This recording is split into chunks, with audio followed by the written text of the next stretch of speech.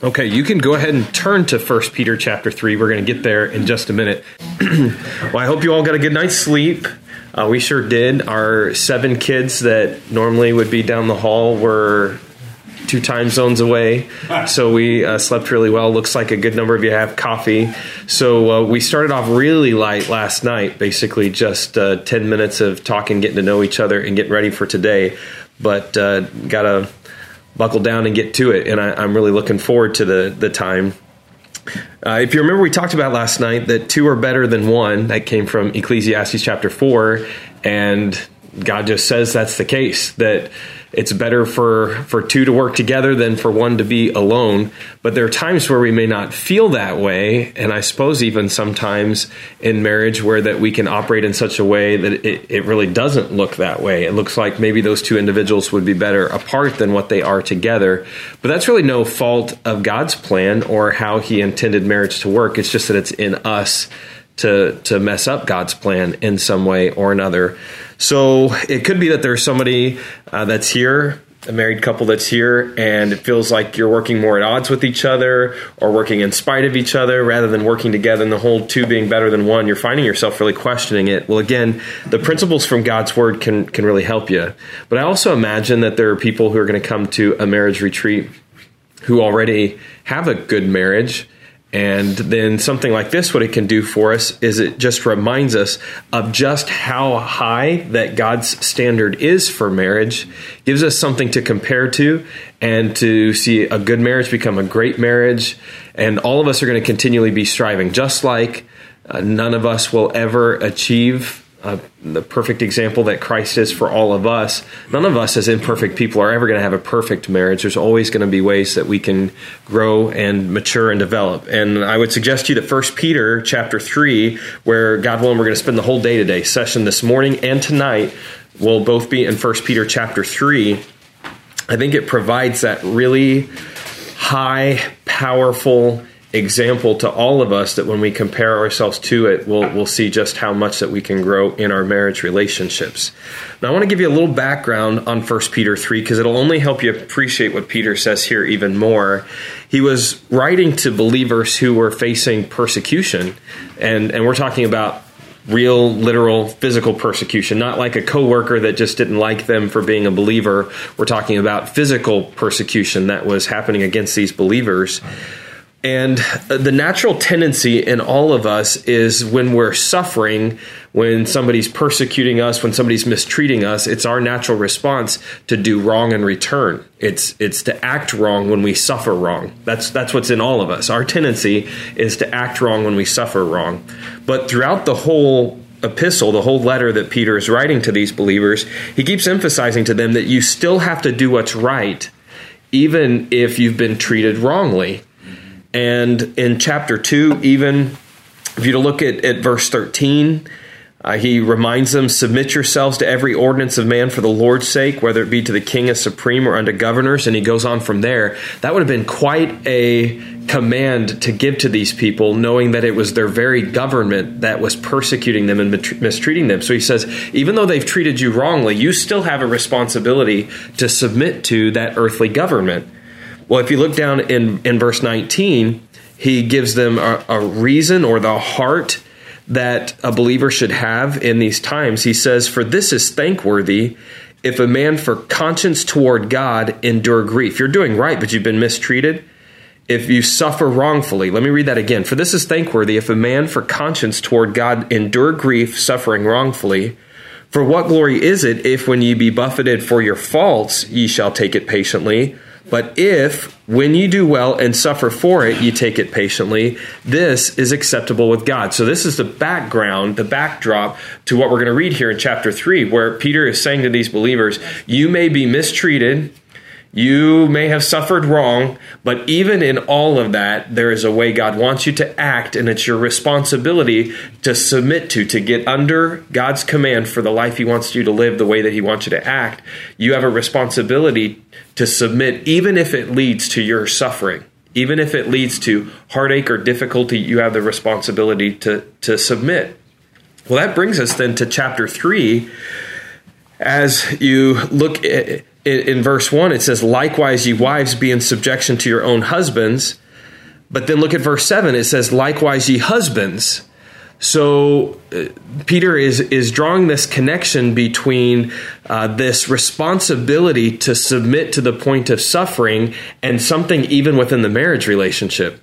Now that, I guess, could sound a little heavy or a little foreboding, that he's saying the responsibility in marriage, you got to do it whether you feel like it or not, whether you feel like you're suffering or not, you still have a responsibility to do that. But it's at least encouraging for us to know that that Scripture accounts for the fact that sometimes there will be difficulties in marriage, and yet, even though there are difficulties, we still have a responsibility to do what's right. And at the end of chapter 2, we're provided the ultimate example in Jesus himself.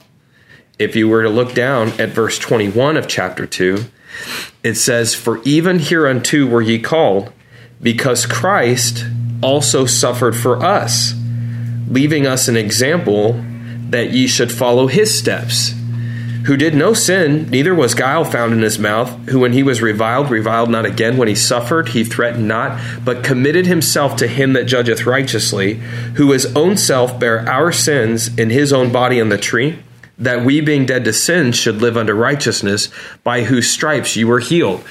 See, we could, when we suffer wrong or when we go through difficulty and when we're commanded to submit in spite of how that we are treated or how we feel like it goes, even in trying to do the right thing, we could say, oh, this is so awful or this is so terrible. But Jesus provides us the ultimate example because he submitted to the will of his Father, even to the place of his own suffering and in his own death. So there's nothing that we could ever go through in marriage or in conducting our lives as Christians that won't still give us the opportunity to look at the example of Jesus and say he was willing to submit to the will of his Father, even though it led to his own suffering and death. So he provides that ultimate example for us.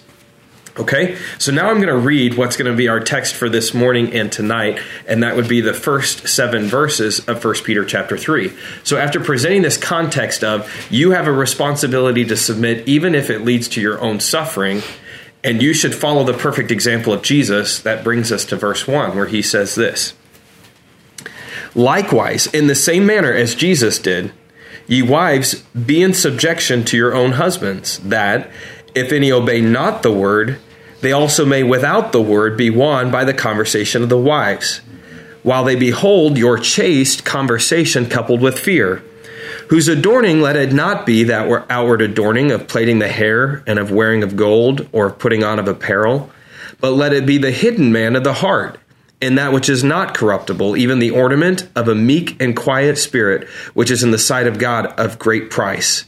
For after this manner, in the old time, the holy women also who trusted in God adorned themselves, being in subjection unto their own husbands, even as Sarah obeyed Abraham, calling him Lord, whose daughters ye are, as long as ye do well, and are not afraid with any amazement. Now, before I read on, then I just want to say I'm really looking forward to dealing with these first 6 verses in 1 Peter 3 tonight in the session that we'll have directed towards all of the ladies. The thing I'm really excited to tell you is that these verses are often misunderstood. And those who look at the Bible from the outside and say, see, this is a chauvinist or a sexist portion of Scripture, and Paul had this really demeaning view of women, misunderstand actually what the passage is communicating. And I can't wait to actually talk to all of the wives tonight about what this passage is really saying. Another point, too, that I'd draw your attention to is if you notice, Peter's going to say 7 verses about the importance of the husband and the wife finding their place within the marriage roles where God wants them to be. And of the 7 verses, he has spent 6 of them talking to the wives. Now, I don't want to get any husbands in trouble here, but I'm going to ask the question, why is that? Why would Peter spend 6 verses talking to the wives about submission, and then there's 1 verse talking to the husbands about submission? Well, again, maybe the teasing idea, the thought that are in all of you husbands, not my mind. This wouldn't be in my mind, but it could be in your mind to say, well, it's because women struggle so much more with submission. So, they need 6 verses in order to help them understand how they can get in the place that they're supposed to be. And we husbands, we just need 1 verse. But I would suggest to you that's not the case at all. And we'll get to talk about that both this morning and tonight. really, what's neat to me is Peter understands the communication styles of women and of men. Because if you notice in what I read in verses 1 through 6, it's beautiful language. It kind of, the thought wanders and meanders, and he gives an example, and it's presented so beautifully. There's specifics that are provided, and it's as though that under the inspiration of God, Peter understood the way to explain this principle to the women in this beautiful language that communicates this principle and provides the practical examples they're looking for. And then he gets to verse 7, and he just smashes the husbands right in the mouth. It's just one verse, simple, direct. It's not even the whole verse is directed at husbands, but it's not because we're any less in need of finding our place as husbands within the home. He just gets right to it in very few words and lets us have it.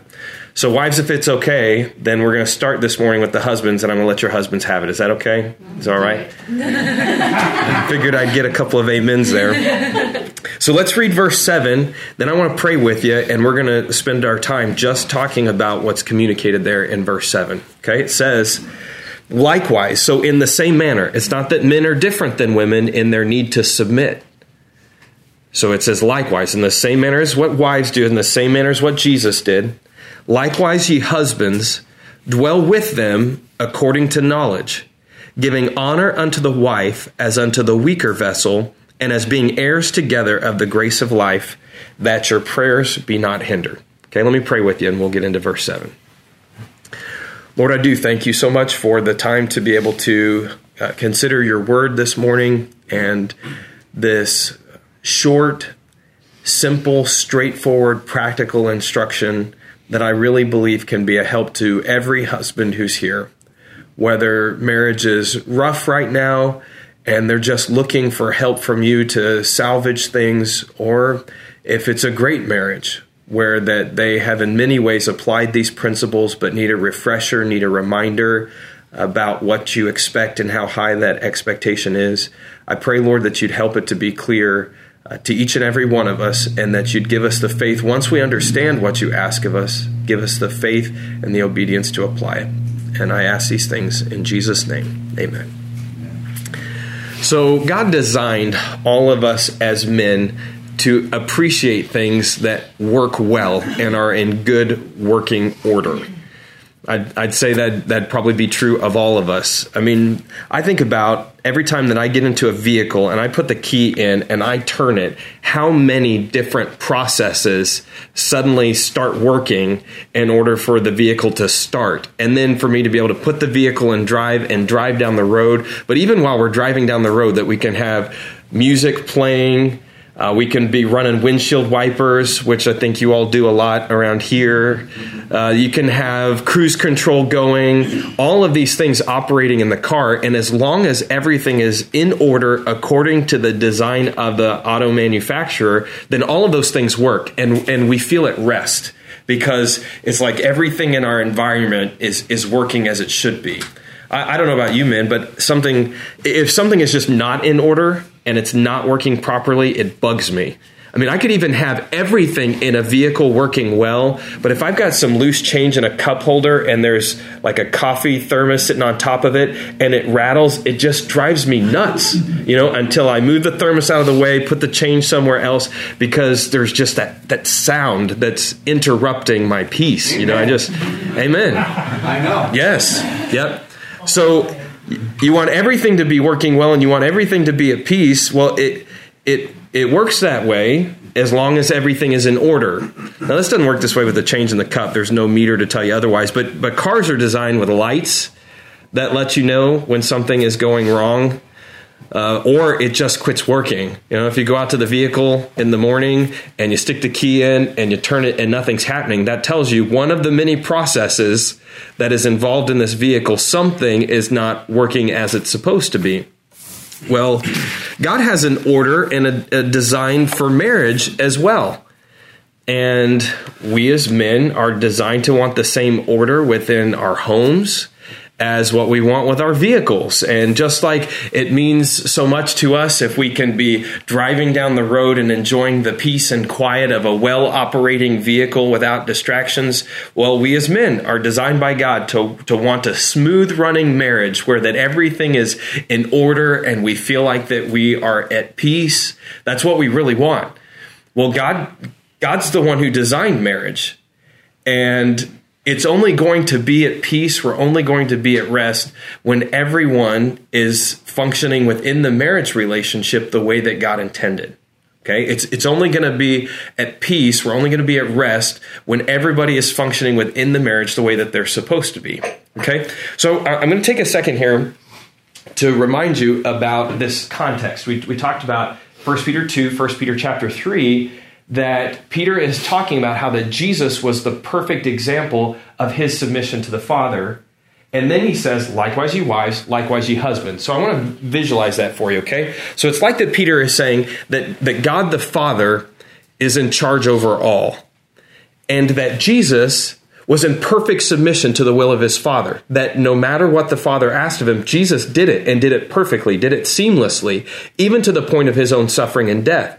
So then when he says, likewise, ye wives, be in submission to your own husbands, and he tells the husbands, likewise, you be in submission to Jesus, then he lines everything up and shows us what God's order is in the home. It's God the Father, Christ, husband, and wife. Now, I wish I had 4 hands so I could show you, but I don't. Okay, so you just got to imagine God the Father, Christ, husband, and wife. That's the way that things are supposed to be lined up.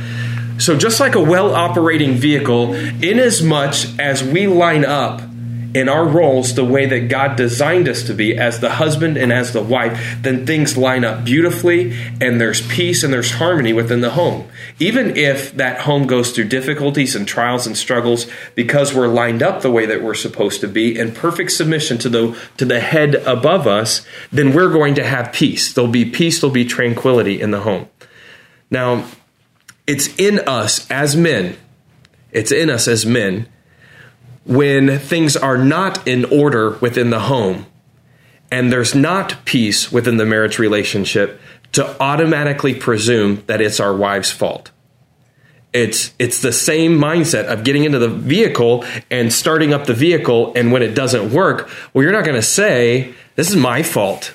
My vehicle's not working because I did something wrong in turning the key. No, you're going to say, I turned the key just like I always do, and something's wrong with the vehicle, and automatically want to blame it on the vehicle. Well, what is true of our desire for our vehicles to work may not be true of our marriages in the way that we want them to work. And that a husband can get up day after day after day, and then there starts to be problems or difficulties in the marriage relationship. There's a lack of harmony. There's frustration in that relationship. And it can be the tendency of the husband to say, must be something wrong with that woman. If there is problem, if there's lack of unity, if there's lack of peace, if we're fighting, if things aren't going well right now, it must be a problem with her.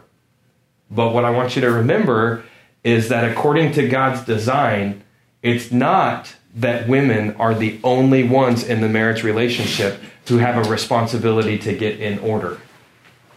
Husbands have a place where they belong as well. And just like, yes, it is possible that a wife can be out of line and not be the wife that she's supposed to be, and that can cause friction or tension or problems in the marriage relationship. A husband is equally as capable of not being what he's supposed to be in submission to Jesus, and that can cause marriage problems as well. So it may be our tendency as men to say, oh, if there's problems, it must be something up with my wife. There must be some problem there. We have as much reason, if not more so, men, to look at our own selves and to say, I may be the reason that there's noise and friction and tension and problems and difficulties in our marriage relationship right now. In fact, I want you to think about this for a second from what we read in 1 Peter chapter 3. Okay, look up here again. So it's God the Father, it's Christ, it's husband and the wife. Okay?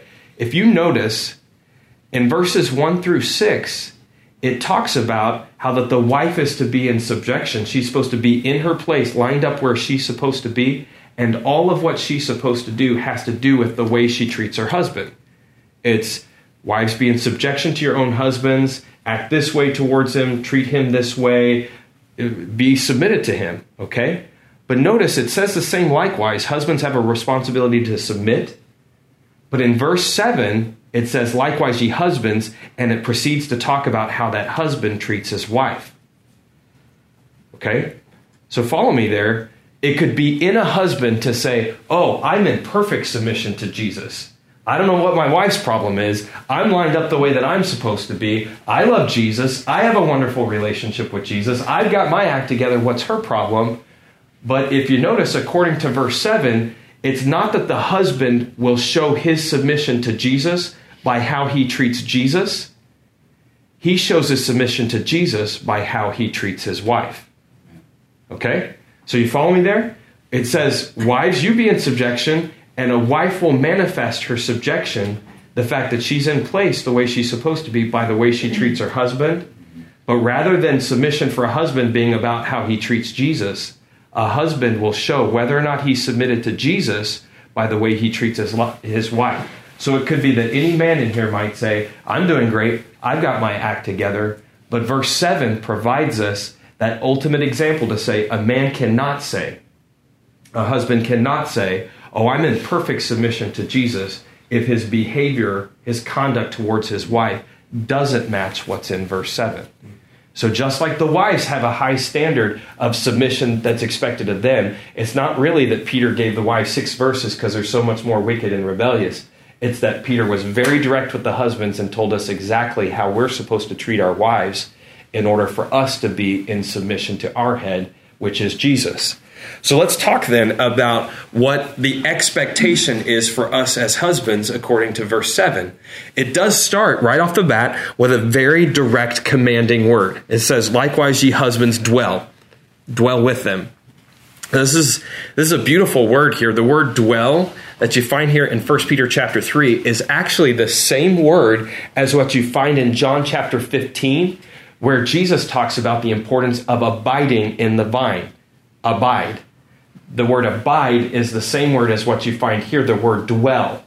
So it's what you think it means. It means make your home with. This is where you live. This is where you exist. This is home base for you. Peter says, dwell with them. Dwell with your wife. Okay? Now, it could be that a husband even needs to start right there with that very first command and say, dwell with them, dwell with your wife, because it's possible for a husband to be oriented or for him to make his home or for him to abide with many other things than his wife. It's possible for a husband to have a very work-bound life where that he really views his work as his identity and his work as what his life is about and his work as being his passion. And it's just that he goes home in the evening times to spend a little time with the wife and get some sleep. But his thoughts and where he's oriented to is his work. Or it could be to a hobby that a husband can be spending all of his time thinking about whatever I got to do to just make everything else in life be at peace. Then I want to go and spend time doing my hobby or watching sports or watching news or playing video games. It could be that a husband dwells with and has a tendency to dwell with all kinds of other things than with his wife. So already right off the bat, it could be that some husbands need that command, need that reminder that we are supposed to live lives, husbands, that are oriented to and are centered on, and our home and our abode is with our wife. So even while we're at work, our thoughts are supposed to be, this is not my home. This is not what life is about. And as we approach each day in the morning time, it would be, home is where I belong. Home is where I live. My wife is my abode. And I may branch out there for the day and go to work, but my responsibility is to dwell with my wife. Okay? But I would suggest to you that many husbands would give themselves a pass if Peter just said dwell with them and it stopped there. Peter doesn't say just dwell with them. He says dwell with them according to knowledge. Okay, now I'm really relieved that when I studied verse 7 out, that I found out that what Peter is saying is that it's not as though that a husband has a responsibility to dwell with his wife according to some sort of prior knowledge about women and how they work. Okay, because otherwise I think all of us as husbands would be sunk, right? If it required for us to be good husbands, we had to understand women and how they think and how they function. And that Peter was saying, you dwell with them, but you dwell with them according to your understanding of women and how they tick and how they work and how they operate. You dwell with them according to that knowledge. I'd be sunk. I'd be in trouble if that's what Peter was saying. But that's not what he's saying. He's not saying that you have to dwell with them according to a knowledge that you already possess. He's saying you have to dwell with them in a way that increases your knowledge as a result of the dwelling. As a result of abiding, that there's an increased knowledge that's coming as a result of it. Okay, now, let me explain what I mean. It would be possible for me to dwell with my Bible physically, where that, I go throughout the whole day and I tuck it under my arm, and I have it next to me in the vehicle, on the console. I sleep with it at night and lay on it as a pillow. It would be possible for me to dwell with my Bible physically, but for none of the knowledge that's in my Bible to be getting into my head. I'm never actually reading it or absorbing it or taking in what's in it.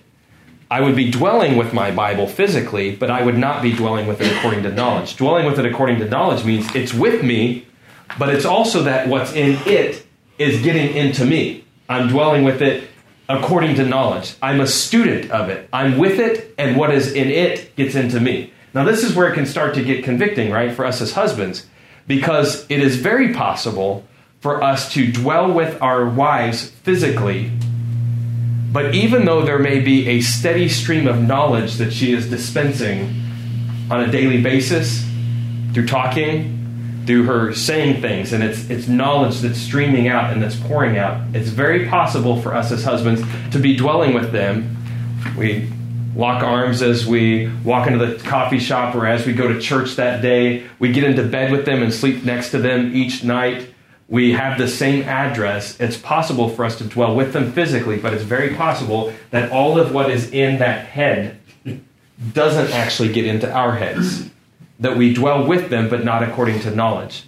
And again, that may not be because nothing of this is being made available, because more than likely there is a steady stream, right, of words every day that's coming my direction, where it would be possible for me to dwell with them, and I can either dwell with them according to knowledge or just dwell with them and not according to knowledge. And what can happen then is that we're with them physically, but we're not with them mentally because our minds are on other things. Okay? So I really want you to get this. Peter's talking about, yes, it's about your physical address. Yes, it's where you go to bed.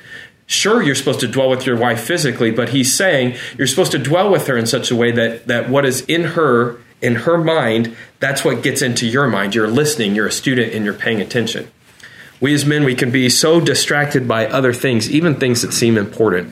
I mentioned to you last night that I'm currently in a PhD program at Oklahoma State University, and I'm loving it. I know it's what God wants me to do. I'm learning a lot. It's been very rigorous, though, for me to be teaching full-time at Heartland, working as the academic dean, and we've got our marriage relationship. We have 7 kids, and for me to try to get all of this information into my head, I brought a textbook to help visualize, to get this information into my head and do well in the assignments that are required of me, it takes brain power. I have to get the knowledge that is in this into my head. But because this information is so specific, it's often so interesting, it's so varied, that then it can be easy for me, even when I'm with her, to still have this in my head. Because this is a requirement. And if I don't do this, then I'm going to get bad grades and I'll be in the program even longer. Or I can go to work each day and say, well, I have to pay attention to what's happening in that environment. Because if I don't do right by my job, I'm going to get fired.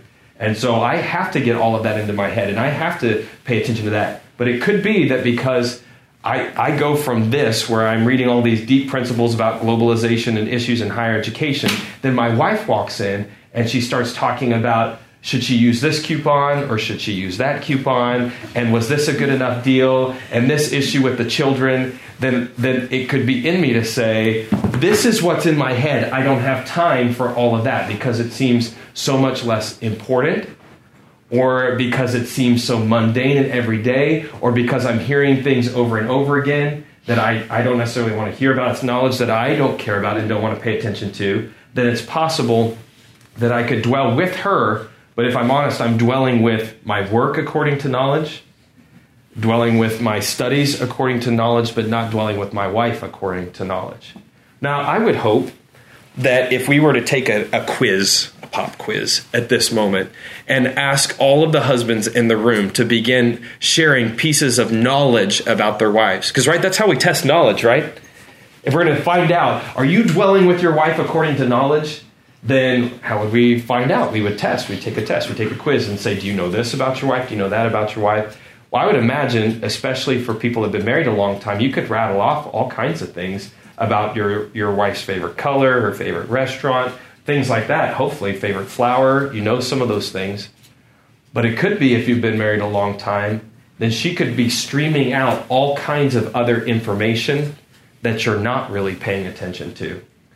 And if we were to ask other questions like, what would you say is your wife's biggest spiritual struggle right now?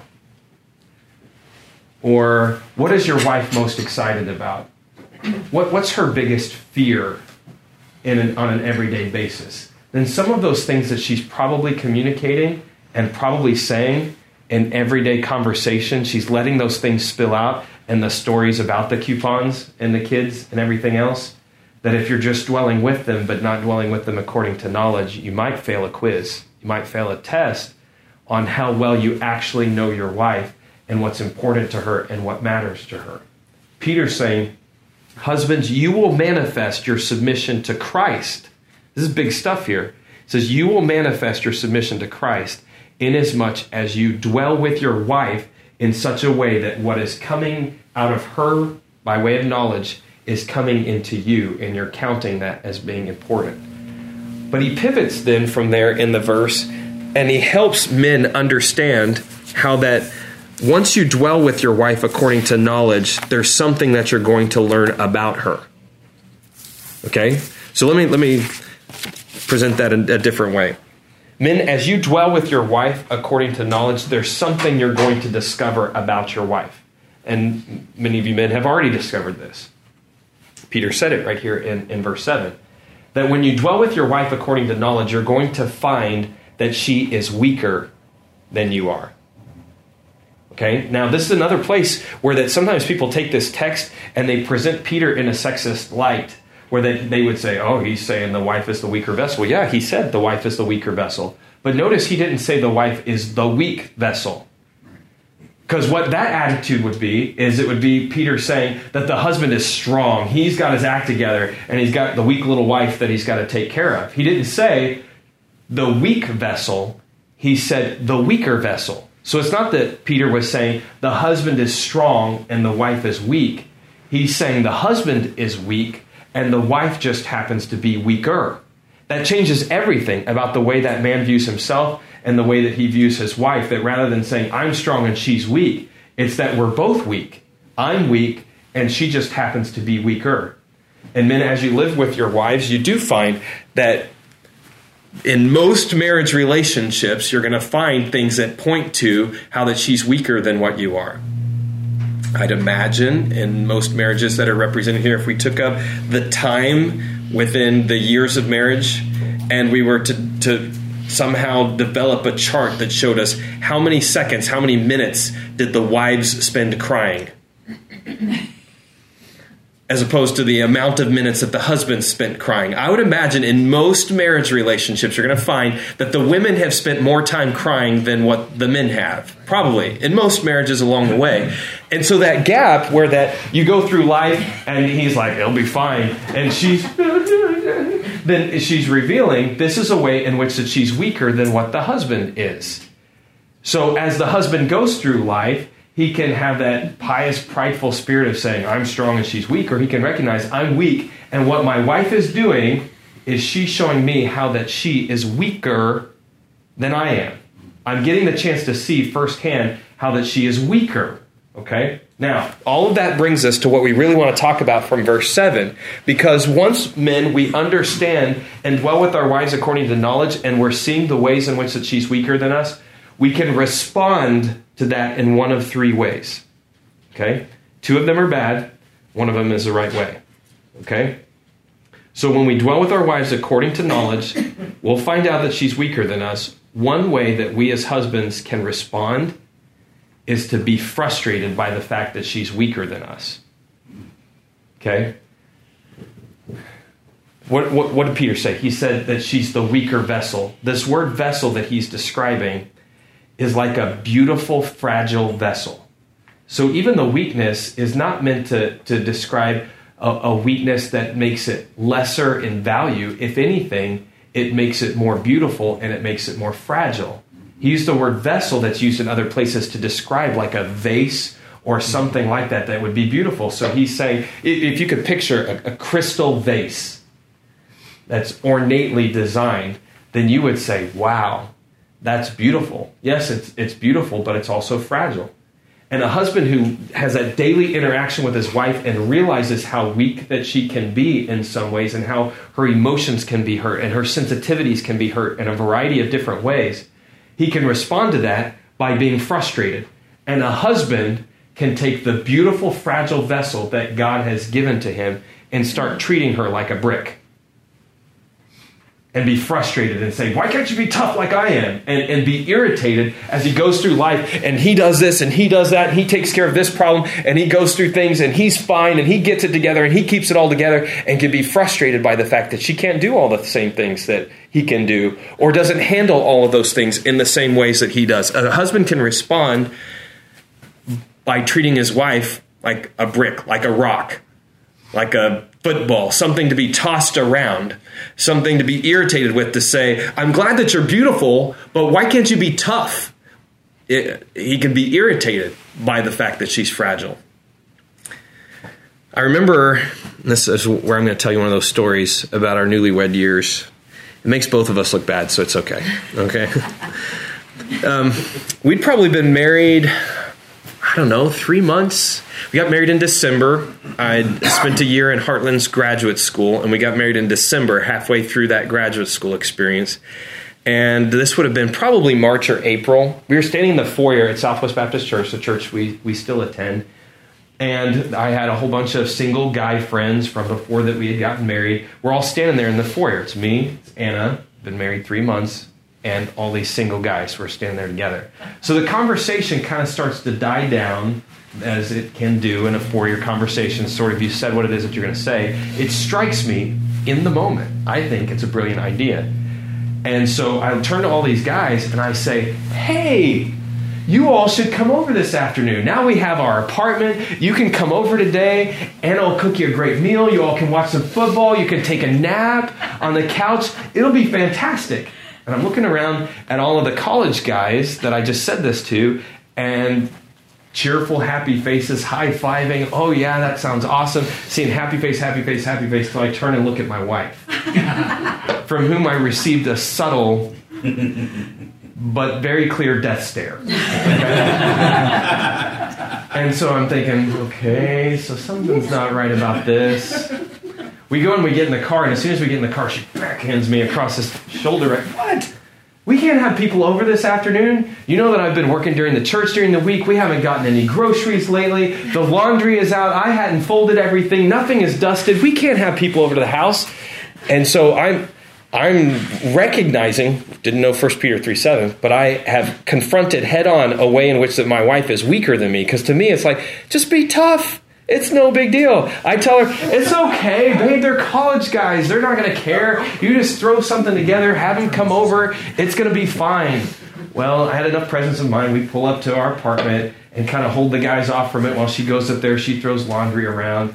And as the guys proceed to come in, it was very obvious very quickly that there was trouble in paradise. Okay, because she's closing cabinet doors somewhat forcefully. She's not saying anything to anybody. And she was right. We hadn't been grocery shopping. I honestly cannot remember exactly for sure what it was that she served us.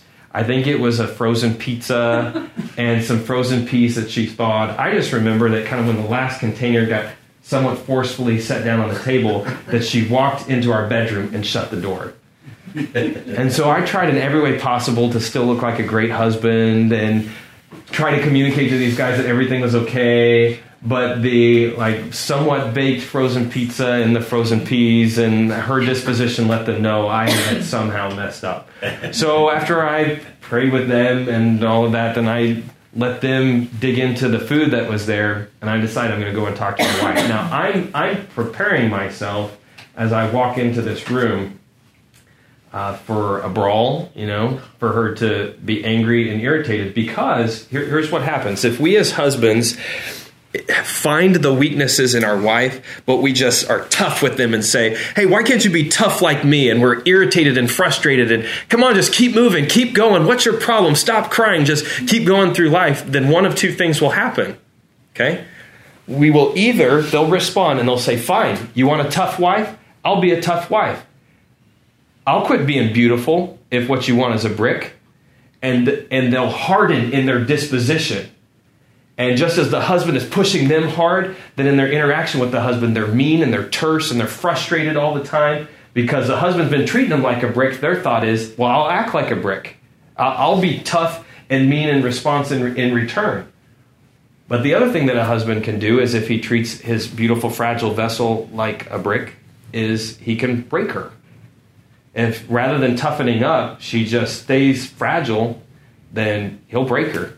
And when I walked into our apartment bedroom there, one bedroom apartment that we had, I walk into the bedroom. I'm going in there expecting that I was still going to have a brick on my hands, that she was going to be angry and irritated like what she had slapped me across the arm a minute ago. But instead what I discovered is that I had broken her, because I opened the door and she's laid across the bed, hair all in this direction, like this.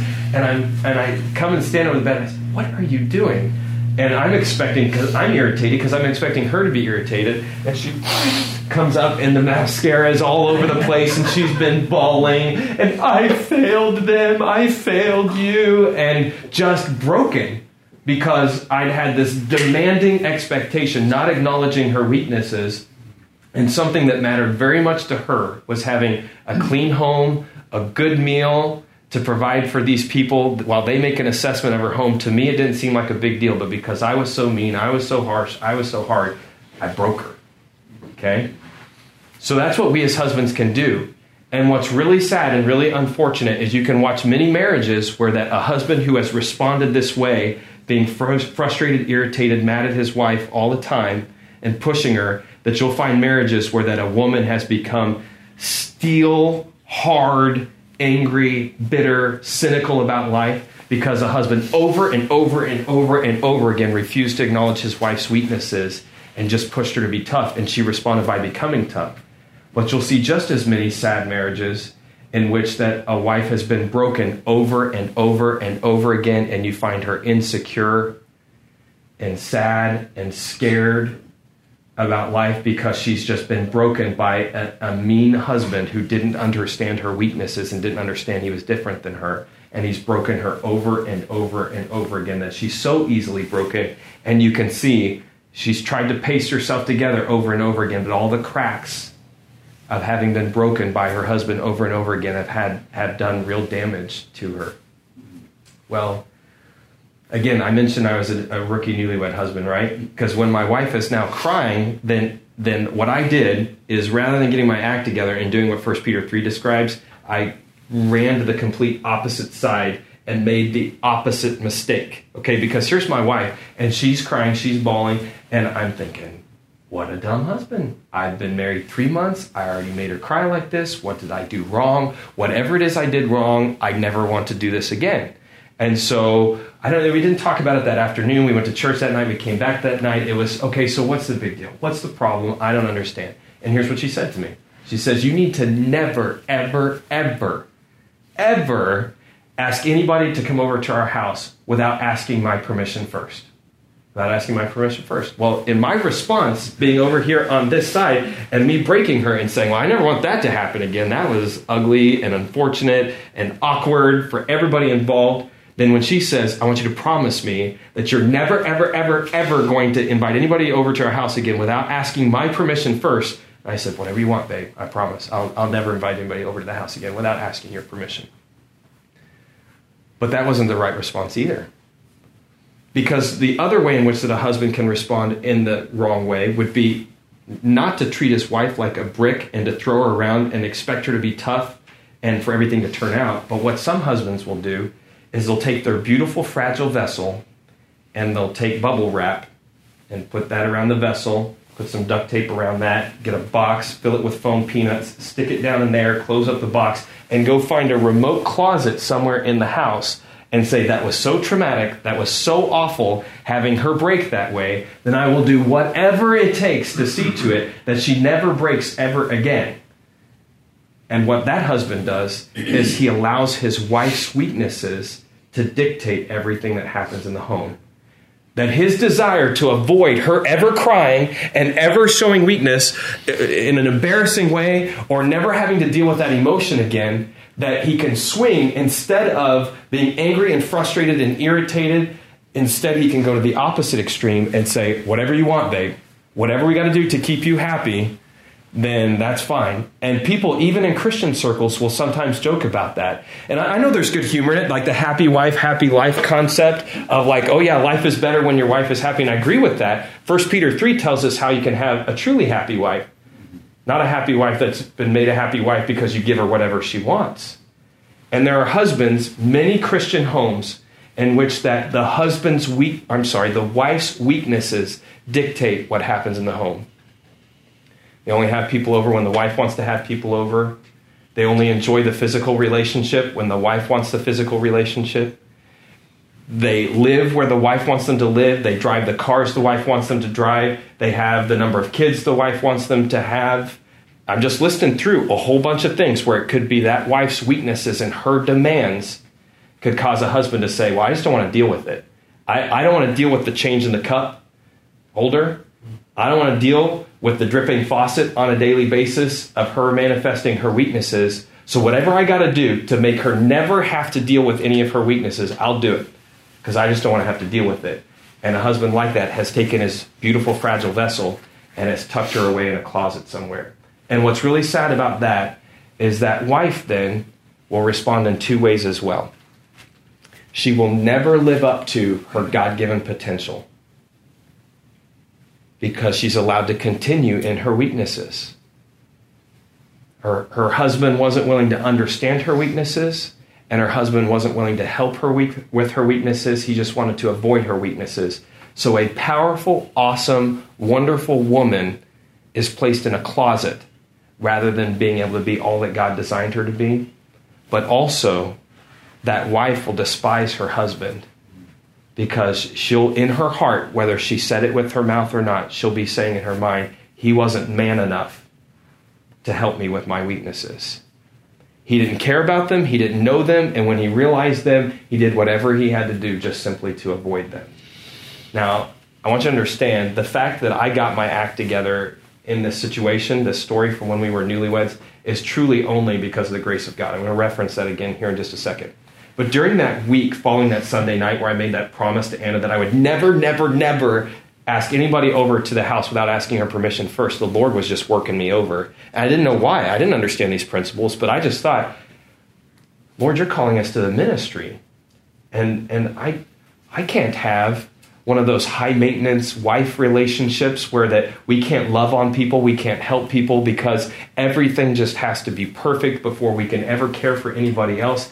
I must be missing something about how I'm supposed to respond. I know I'm supposed to be a good husband, and I know I was thoughtless, but what is it that I'm supposed to do? And it's like the Lord was working me over in that whole week and showing me what I was supposed to do. And so that following Saturday night, I came home from work. She was already there at the apartment, and I come into her and say, babe, I should have never made that promise to you. I know I shouldn't have made that promise because that's not right for me to make that promise. I'm supposed to be the leader of our home. There are going to be times where it's going to be the right thing for me to do, even on short notice, for us to be ready to love people and care for people. So I'm sorry, I have to take that promise back. It was never right for me to make that promise in the first place. But then here's what the Lord gave me the presence of mind. I said to her, hey, babe, I have no idea if we are going to have people over to the house tomorrow or not, but I want us to be ready.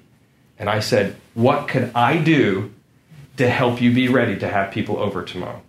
Well, as soon as I asked that question, just watch the corners of her mouth proceed to develop into this slightly mischievous smile, right? As she says, well, you know, I've been working all this week and I still haven't gotten to dust the house. And if we're going to have people over, we got to dust and I need to vacuum. And we've just kind of gone out to eat here or there along the way. And I haven't been to the grocery store. I couldn't make a meal for anybody. We don't have the stuff here in the house. And I said, okay, well, how about this?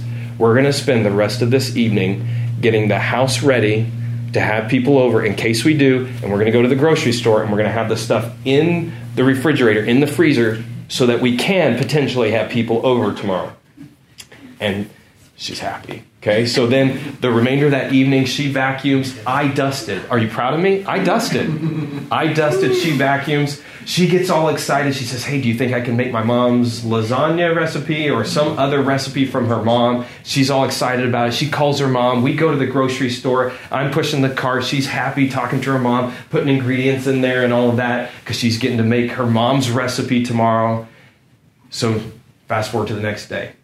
Standing in the foyer Sunday afternoon at the church. We got all these college guys that we're standing there talking to, just like we had the week before. Some guys the same, some guys different. Okay, so the conversation begins to die down, and I look at all the guys. I say, "Hey, you should come over this afternoon. It'll be great, and it will make you a meal. You can watch football. You can take a nap. It'll be fantastic."